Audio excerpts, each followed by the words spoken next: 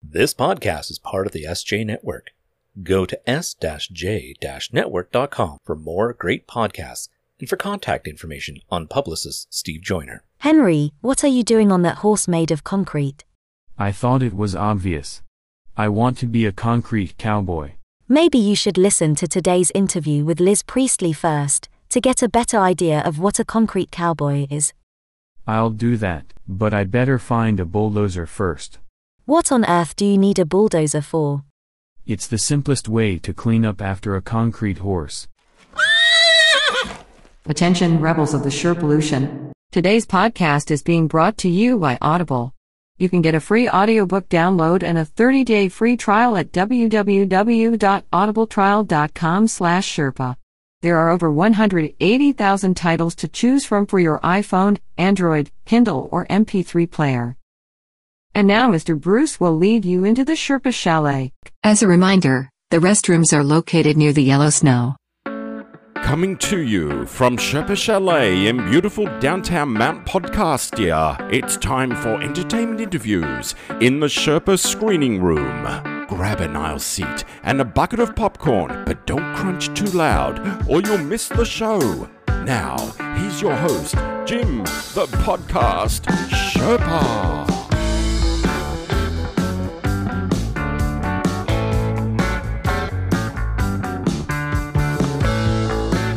Hey there, Rebels, and welcome to the Sherpa Screening Room, a presentation of Too Many Podcasts. I am Jim, the podcast Sherpa, the 2021 version. Is he taller? No. Richer? No. Better looking? No. Funnier? Come on, give me a break. We're here, and these are one of the types of episodes that I really enjoy. You know, when I'm laughing during these interviews, I'm having fun, and that's a good thing.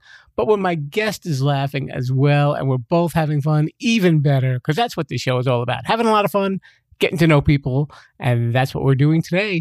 Her name is Liz Priestley. She was an opera singer and a musician and a stage actress, and she just got a role in her first movie, and it's going to be on Netflix this year. It's called Concrete Cowboys, and I'm sure it's going to be great. Really looking forward to seeing it. And let's have a listen to my conversation with Liz Priestley.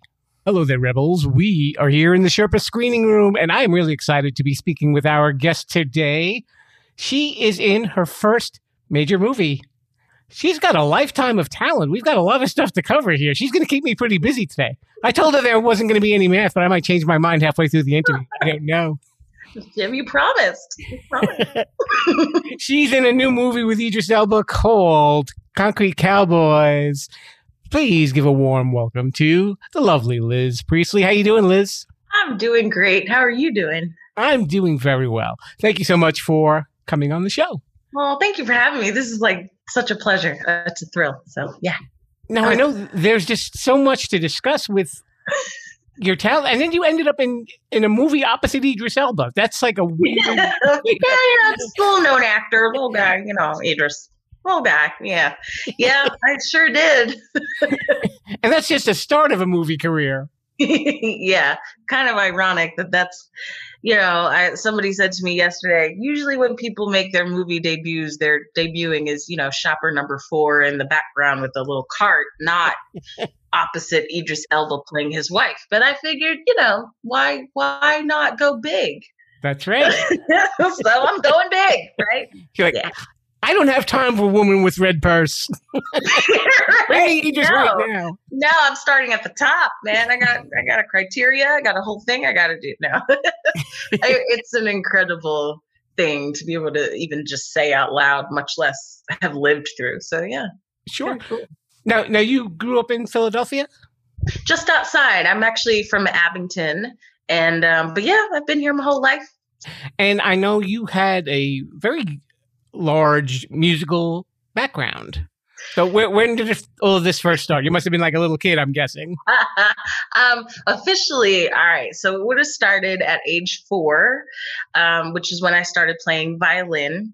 I ultimately played violin for about 18 years. I still play. I can still pick it up and play just fine, but I haven't taken a lesson in a little while. But that was the official start. And then around age 14, I began being trained in classical opera, and kept that up all through high school. And during that time, I ended up studying piano as well, and a couple other things here and there, but not as seriously as those. But turned out singing was the strong talent for sure. And there came a point where, we got to decide, are we gonna go music, or are we gonna do something else? I chose to compromise because despite the musical stuff, I had always wanted to be an actress since I was 7. So that's when that started. So I decided to combine the two and went to school for musical theater and ended up in theater for 25 years. So. Did you like doing all sorts of roles when you were in the theater, or? Oh yeah, I mean, mostly musical theater, but I've done all kinds. I mean, I've done productions of Grease and of Annie and How to Succeed in Business Without Really Trying, and and I've done a bunch of Shakespeare, and I got into college singing songs from Fiddler on the Roof, which I had done when I was in high school, which is probably, I'll never ever get to be in that again. I don't know.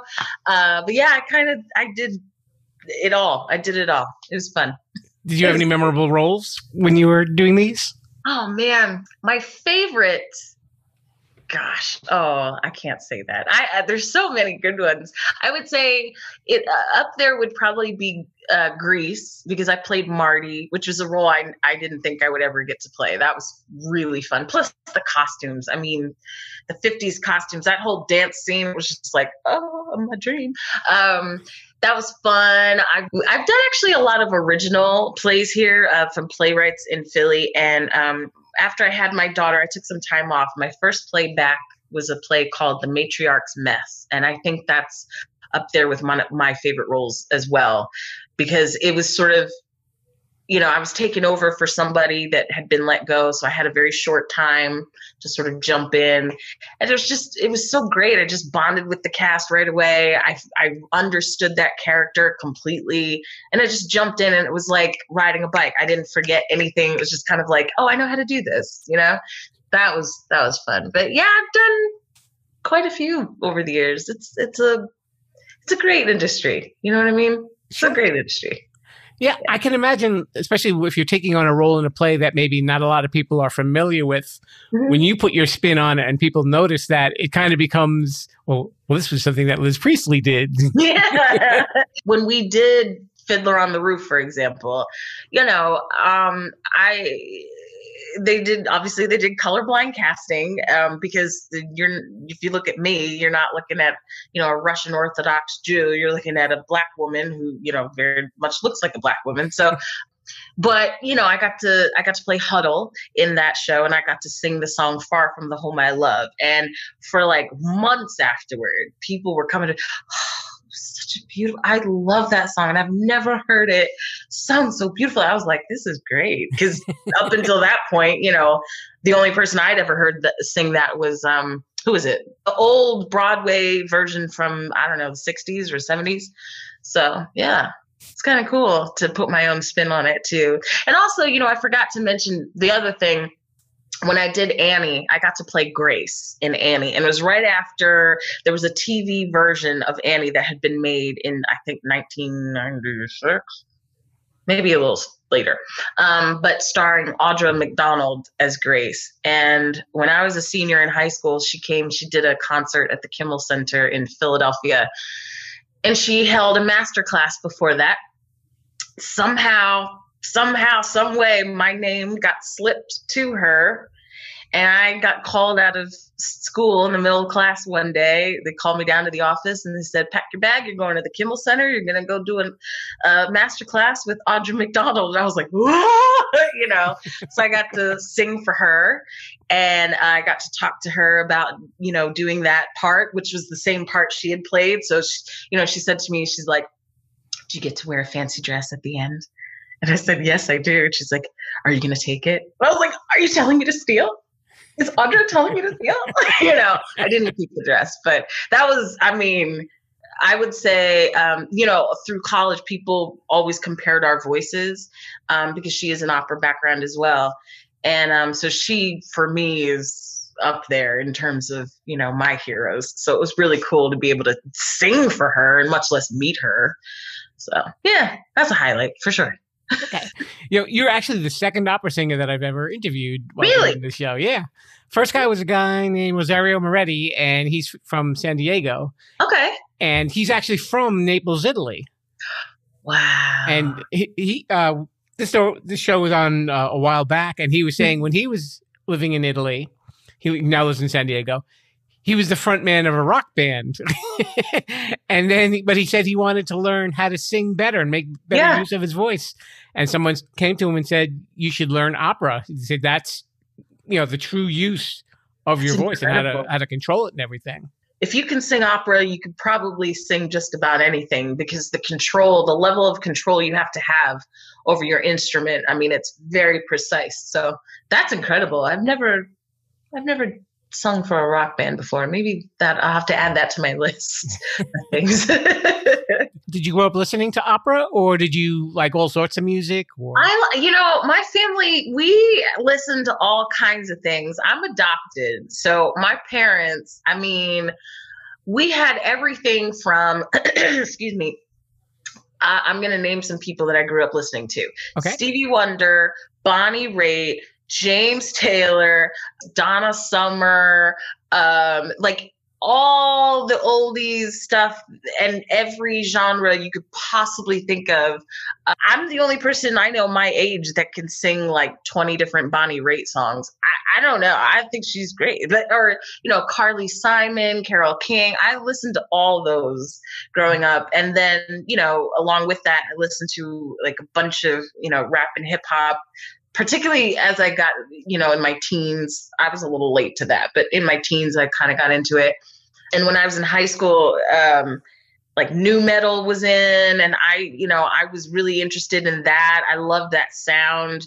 I was a big fan of Korn and, like those groups. And then, I like everything. I listen to jazz when I'm writing. I like everything. It just depends on my mood.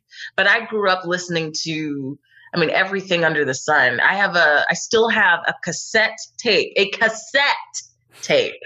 in my bedroom that has 60s dance party music on it from one of my sisters in like the 80s. And I will not throw that tape away because I just love it. I have nothing to play it on, but I won't throw it away, So yeah, we listen to everything, which is great. This is absolutely great. I like that when people have a lot of different musical tastes, especially if you get into a conversation about music with them, you don't get the, oh, you listen to that? Yeah, right. Why you listen to that? We listen to everything. But it made me appreciate everything. I still, I'll throw on a Bee Gees soundtrack or the Beatles, or I used to get in arguments with kids on the playground. We would have who was better, the Beatles or the Monkees. I was the only person that stood up for the Monkees because I was like, listen, they only didn't play on their first album. After that, they got to play. And they were like, Yeah, I was big into it. I was a Monkees fan too as well. Also love the Beatles. I had a teddy bear named Mickey Dolenz. It's still around somewhere, I'm sure. Okay, you got me beat there, Liz. My nerdiness is coming out. I told you. We all have that in our closet. And every once in a while, it just kind of pops out. It's all right. No shame. I have no shame. All right. Let's talk a little bit about the movie. Now, the movie itself, Concrete Cowboys, is based on a book called Ghetto Cowboy. Mm-hmm. And even though it's a work of fiction, we were just saying earlier that there is a strong dose of real history in the work of fiction. Yeah. It's kind of incredible how the movie ended up coming together, because I know, Greg Neary, the author, wrote the book because of what he knew and he had experienced. And then the director, Ricky, who's not from Philly, I believe he's from California, but he was in Philly for a couple years. and he was in a cab or something like that, and looks out the window and a horse goes by his window. So he literally stopped the cab, got out, and was like, what is that? And followed the guy back to the stables and heard the whole story. And so, yeah, it's kind of incredible how the movie came together, but it's absolutely based on truth and a true community that has existed since the Civil War, and not just in Philly, but I mean, nationwide. Black cowboys have existed nationwide for centuries. And, you know, as I said to you before, I'm a little ashamed to say I had no idea they existed until I got cast in this movie. So, yeah, I found that there's actually a book written by a guy named William Katz called The Black West, and it's a lot of the Black cowboys and kind of how the whole story behind it. But yes, it's something that the kids don't learn about in school, and it's very important. Yeah, there was an article about the film, and it's, you know, had the quote that, you know, Black cowboys have been whitewashed out of the conversation completely. And it's so true. The Hollywood, you know, mainstream cowboy movies, you don't see us in there. The books I read in school, we weren't in there either. So yeah, it's weird not knowing that this is, you know, it's in my backyard. It's 20 minutes away from where I live. And took me till this many years old to know that it was actually here. So yeah. But I mean, you are living by a city that is like rife with history, so you're not going to get every last detail about every last story. So you got to pass on that one. True. But this is such a really cool and important part of that history that I'm excited to bring out, because, you know, again, this particular group that is in our movie, Fletcher Street Stables, you know, they're one of a couple groups, but, you know, they've been losing funding over the years. The city's been closing down stables and things like that. And so I'm excited for people to really be like, where is that? I want my kid involved in that. Where do I find them? You know, that's what I'm hoping happens. Yeah. And it is a real place that people can find. It's not just some of those real cowboys are in our movie playing real cowboys, you know, so that's kind of cool. And the movie was actually filmed on location, right? Yes, here in Philly, last August. Yeah, that was trippy, you know, walking down the streets in North Philly and just seeing I was about to say crowds of people, but if I'm going to be completely honest, it was crowds of women there to see Idris. Like, come on. You know? So I mean, it's just weird seeing just crowds of women every block, you know, but it was nice that our city got to be highlighted in that way. And I think people were very excited, like looking out their windows. Oh my goodness, there's a film crew, you know, that was exciting. How did you come to get involved in the movie? You just got a call from an agent and said you want to try out for this movie? My manager sent me the auditions. He said, feature film shooting in Philly, here's the part. I don't think even she knew at that point that the part was Idris's wife. I don't think she knew, or if she did, she didn't tell me, which might have been, you know, smart on her part. I don't know, but I don't think she knew. But you know, I was reading the scenes and I kind of got an idea. Oh, okay, it's the mother of this character. And then, you know, I'm Googling and I see, Concrete Cowboy to shoot in Philly this summer. Then I see another thing, Idris Elba starring in a cowboy movie this summer, shooting in Philly. And I'm starting to just kind of connect the dots. And I'm like, I think this might be Idris's wife. And at that point, I still thought, well, there's no way. Right? I'm nobody. I have no film credits. There's no way. So if anything, maybe they'll cast me as a stand-in. That's what I was going with. I was like, maybe I'll get a stand-in. And really, I was thinking, I had seen the casting people a couple times. I was really focused on showing them that I could do some different things, because I had been called in for sort of comedic stuff before that. And I wanted them to see like, oh, I can be a dramatic actress as well. But I was not thinking I was going to get cast in this. I had thought I had, no prayers, no hopes, no chances. I'm just like, I'll be lucky if I get to be shopper number 4 in the back with the shopping cart. But then, I went through one round of auditions, and then the second round, somewhere between the second and the third, I started going, wait a minute. What's going on here? Because I'm seeing the numbers of people I see in this room are dwindling. Now it's just me. What's going on here? And at that point, I realized, I think I might actually be up for this. Like this might actually be me, you know? I did hear at one point, Ricky Staub, the director, was fighting for me, which I will appreciate until the day I die.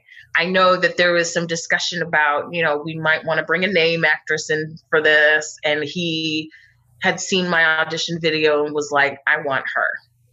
And I just thought that was so cool because, again, who am I? You know, who am I? But he took a chance on me and said, I want her. Let's go with her. And, you know, 3 auditions later, that was me. I'm thinking like, so when they tell you, well, yeah, you'll be playing Idris Elba's wife, you were probably like, oh, all right, if I must. I think the first time it was actually confirmed for me was in the second audition. The second time I was there. And by the way, you know, so the part as written then is not exactly how she is now in the movie. So then in the audition stage, she was a lot more rough around the edges. She had a lot more going on in terms of like, you know, she had a drug addiction, and none of this is in the movie now. The scene that they had me going in for was a real emotional scene. So I was sobbing my eyes out from the minute I walked in to the second I walked out. So I think the only time they saw me smile was the very last audition at the very end when I was, thank you, you know.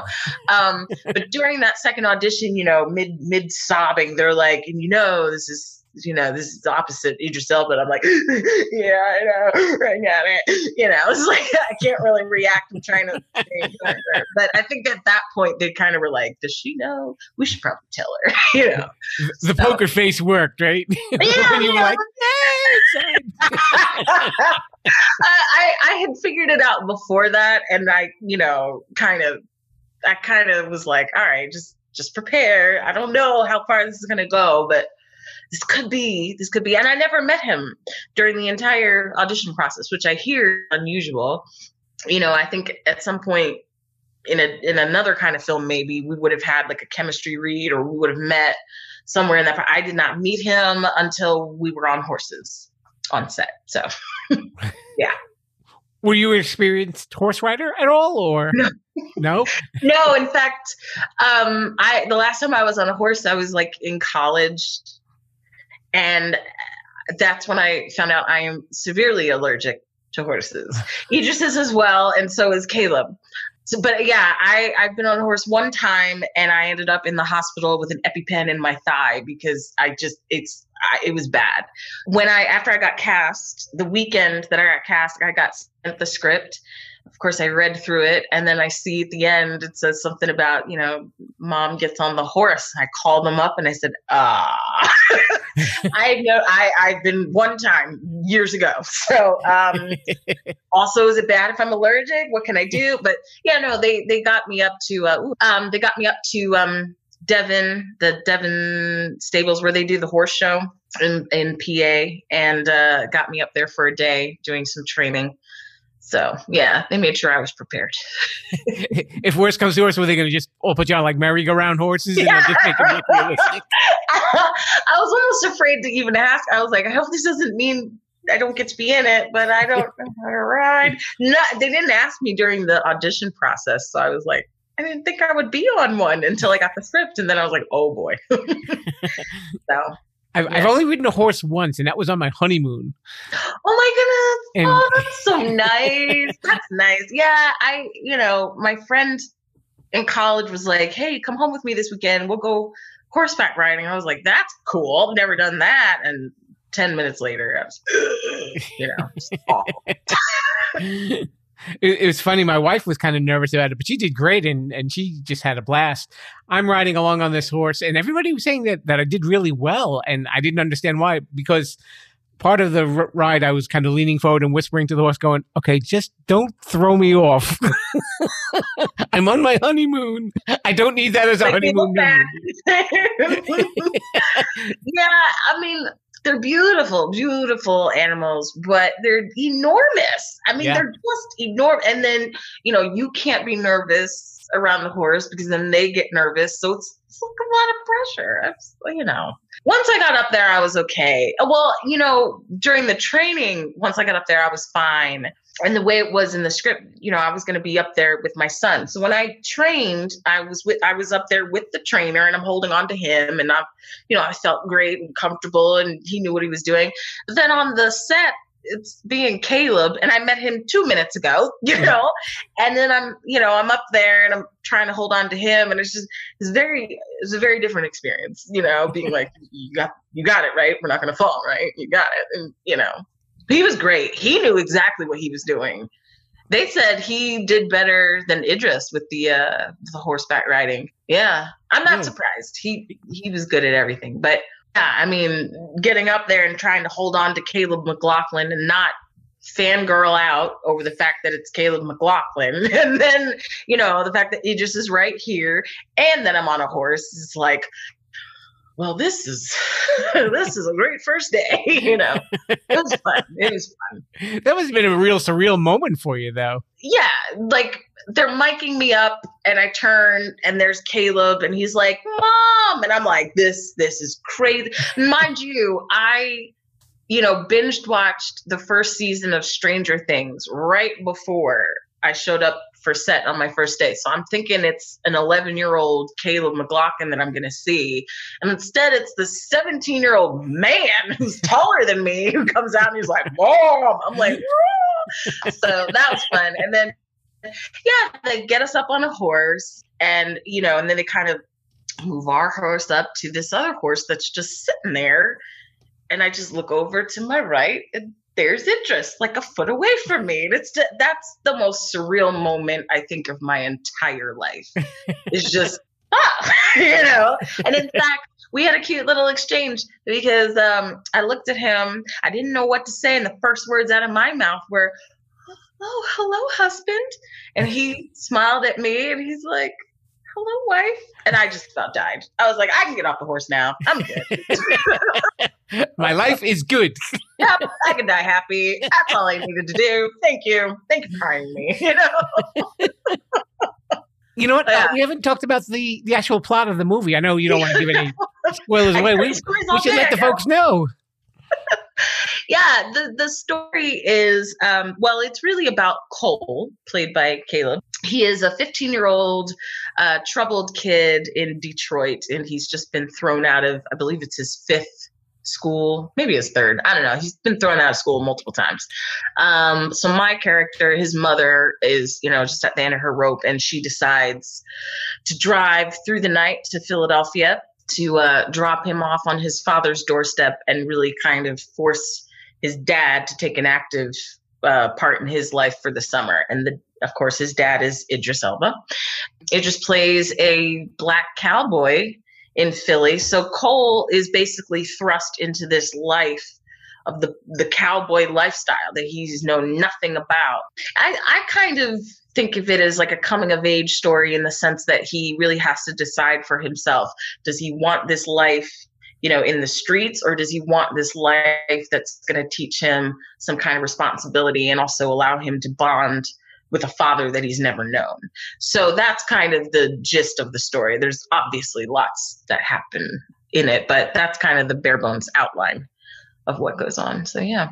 I mean, that's a very different kind of plot, too. That doesn't sound like something that's been done over and over again. It's definitely like a fresh take. Yeah. Yeah, I mean, father-son stories, we have them, but they're not like this. This is a very, kind of unique take on it. And then, like we said, too, it's historical as well because, this community that his father is in is an actual real life, cowboy community. So, no, I don't think that there's been a story really like this that's had those kind of elements interwoven in it. And it's really, really quite exciting. I'm biased, but I think it's exciting. It sounds like it's a lot of fun. Now, they've played it at Montreal Film Festival, was it? It was Toronto. Toronto. Okay, I'm sorry. Toronto Film Festival. Yeah. Mm-hmm. Yeah. What I was reading from the stuff that came out afterwards, people really, really seemed to enjoy it and enjoy the performances. And, it's my first movie. It's Caleb's kind of big first movie role. He's been on TV and on Broadway and stuff, but this is really his shining movie role. And, and of course, Idris is great at whatever he does. He's like one of the coolest people in the universe. Ricky, one of the coolest, and then Ricky Staub, it's his kind of feature film debut as well. I know he's done short films. So for at least three of us, it's a really big kind of first opportunity in a lot of ways. So in some ways, I felt like we were on an even keel. And in other ways, I was like, wait, I don't know what you're talking about. Say that again. I'm an amateur. What? There were a couple moments I'm like, I'm sorry, do you want now? But, it was a great learning experience. Absolutely. So is there any talk of the movie coming to American screens? Can we look forward to a date or anything? Or nothing's set yet? I can't really say. I've heard some things, but I'm not really allowed to reveal too much. I know that we're sort of hoping that whatever happens with it, everyone will be able to get the opportunity to see it. My hope is that if it's not in the theater, that it'll be on a streaming service. But I really, I can't really say too much else. Yeah, I don't want to get you in trouble, Liz. No, it's all good. We'll see. Is there anything else in your movie role future? Is there anything that you looking toward, or are you just kind of taking things one film at a time?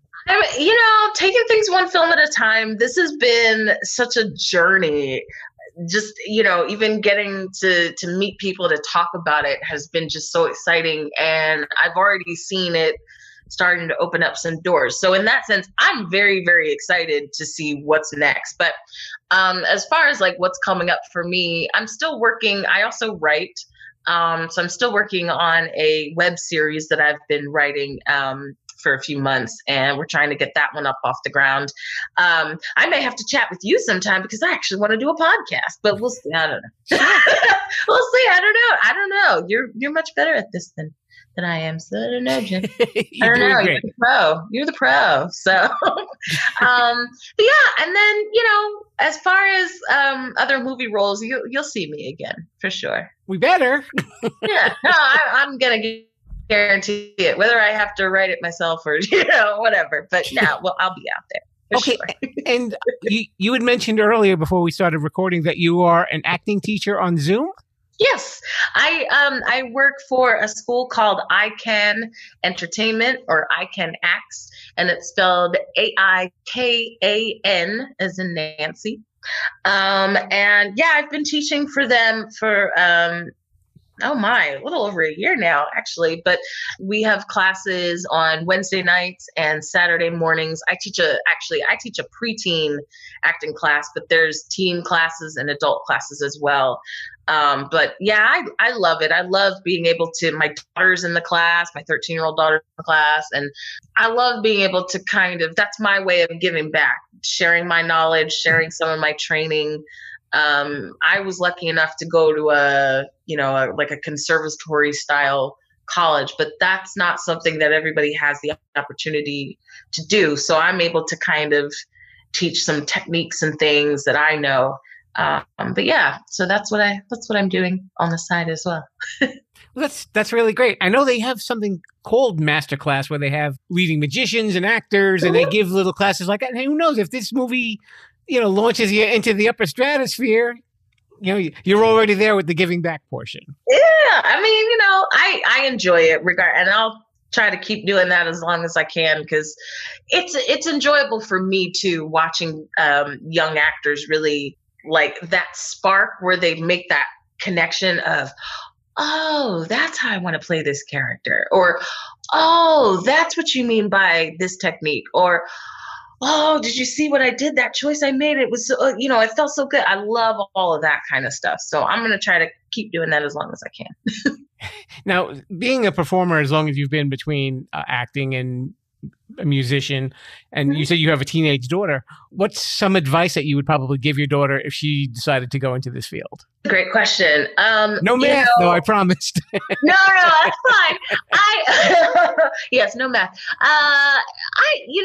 If it was my daughter, because I happen to think she's quite good. I'm biased again, but I've seen her act now enough where I'm like, no, you're quite good. What I would say is, if this is something that you truly, truly enjoy doing, that you want to do, don't let anything stand in your way from achieving that goal, no matter how many years it takes, no matter where your path takes you, all the detours you have to go on. If you're passionate about it, and if it's for you, it will be for you. I say this to my students too. I mean, look at me, 25 years, and I'm finally, doing the thing I've been talking about since I was 7. So, I think, and I would say this to any actor, including my daughter, but, whatever you want to do, stick to it, be passionate about it, stick to it. And no matter what happens in your life, don't lose sight of the goal. Right? Because so many people, so many actors, especially, we drop out, get frustrated, we give up along the way because it's too hard. Don't give up. That's my advice. I don't know that there's a magical way to do it. If there is, I haven't found it. But my thing is just don't give up. It might take a long time. It might take a short time. Usually doesn't take a short time. But if you're passionate about it, the journey is going to be worth it, no matter how much time it takes. And you may end up as Idris Elba's wife on screen. I mean, and stranger things have happened. But Exactly. Yeah. I still pinch myself pretty much at least once a day. Like, did that really happen? It did. Okay. Well, once everybody gets to see this movie, they will know that it definitely happened. And I'm sure they're going to enjoy your performance as well. I hope so. I really hope so. This is Liz Priestley. Please keep an eye open for Concrete Cowboys with her, Idris Elba, and Caleb McLaughlin. Yes. Coming soon to someplace. Streaming service or a movie theater, we won't tell because we don't know. And keep an eye open for this lady because I think there's going to be a lot of things that we are going to be seeing her in the near future. I see an IMDb page growing very quickly. From your mouth, Jim, to God's ears. The Sherpa has spoken. It's a Sherpa prediction here. It's out there. It's out in the universe. It means it's got to happen. That's right. All right. So, Liz, thank you very much for coming on by. Thank you so much for having me. This was so much fun. Hello there, Rebels. It's me, Jim the Podcast Sherpa, interrupting my own podcast to let you know about another podcast that I've worked on. It's a little mini-series, 5 episodes, called Too Many 80s Songs. And I didn't work on it alone. I got a lot of help with my buddy, Uncle Bruce. You know him better as Mr. Bruce, but it's Uncle Bruce. And me, Jim the Podcast Sherpa, with the 5-part podcast called Too Many 80s Songs. And we talk about what else? 80s songs. And it's just a lot of unscripted conversation, a lot of silliness, a little trivia, and a lot of music. So please check it out. New episodes debut Monday for 5 weeks through January and February. And you can hear all those songs exclusively on Spotify. That's the only place that's playing the Too Many 80s Songs show. Little hint. If you don't get to hear the songs in their entirety on Spotify, check my social media, Sherpolution, on Instagram, Twitter, and Facebook for the link to all the songs that we included and some that we didn't. If you're a big fan of 80s music and you've got a special 80s request or dedication, send it to me. And if we get enough requests, we're going to come back and do a special request and dedication show. Hope you listen. Hope you enjoy it. Thanks so much. Viva la Sherpolution. We're on that internet thingy at Sherpolution.com. Thanks so much for listening to the Sherpa Screening Room. This has been your buddy, Jim the Podcast Sherpa. And thank you so much to Liz Priestley. And also a special thanks to previous guest, Michael Spedden, for introducing her into the SJ Network world. And also, of course, a thanks to Stephen Joyner for making it all happen. and Michael for the introduction. So, if you like this show and you want to follow us on social media, Sherpalution, that's the word you need to know. You can follow us on Instagram, Twitter, and Facebook. I'm there, all over the place, just everywhere. So, guess what we're going to be doing on Friday? We will be talking to a magician and mentalist, and we actually do a trick on the show, believe it or not. I'm not kidding. Really enjoyable. His name is Anthony Prosciutti. We will be talking to him on Friday. So if you're enjoying the show, head on over to Apple Podcasts or Stitcher or iHeartRadio. And you know what? You got a place to leave reviews. If you can, put in a nice word about the show, Too Many Podcasts, and encourage people to get involved with the Sherpalution. Nobody gets hurt. I promise nobody will get hurt. You'll make the pandemic go away. Oh, no, I'm not allowed to say that legally. Oh, uh-oh. I see that red light flashing. We're in trouble. Okay, disregard that last statement. Pretend that I never said it. Anyway, we will be back on Friday, and Mr. Bruce, I'm sure you will be riding a horse right out of here, but just be careful around those cliffs, okay, sir? Well, thank you for showing everybody the door. And Rebels, I will see you on Friday. Viva la Sherpalution. Thanks for listening to the Sherpa Screening Room. Don't forget to subscribe, rate, review, and share this podcast. I'm Mr. Bruce, and this has been a Sherpaloo Studios production. Viva la Sherpalution!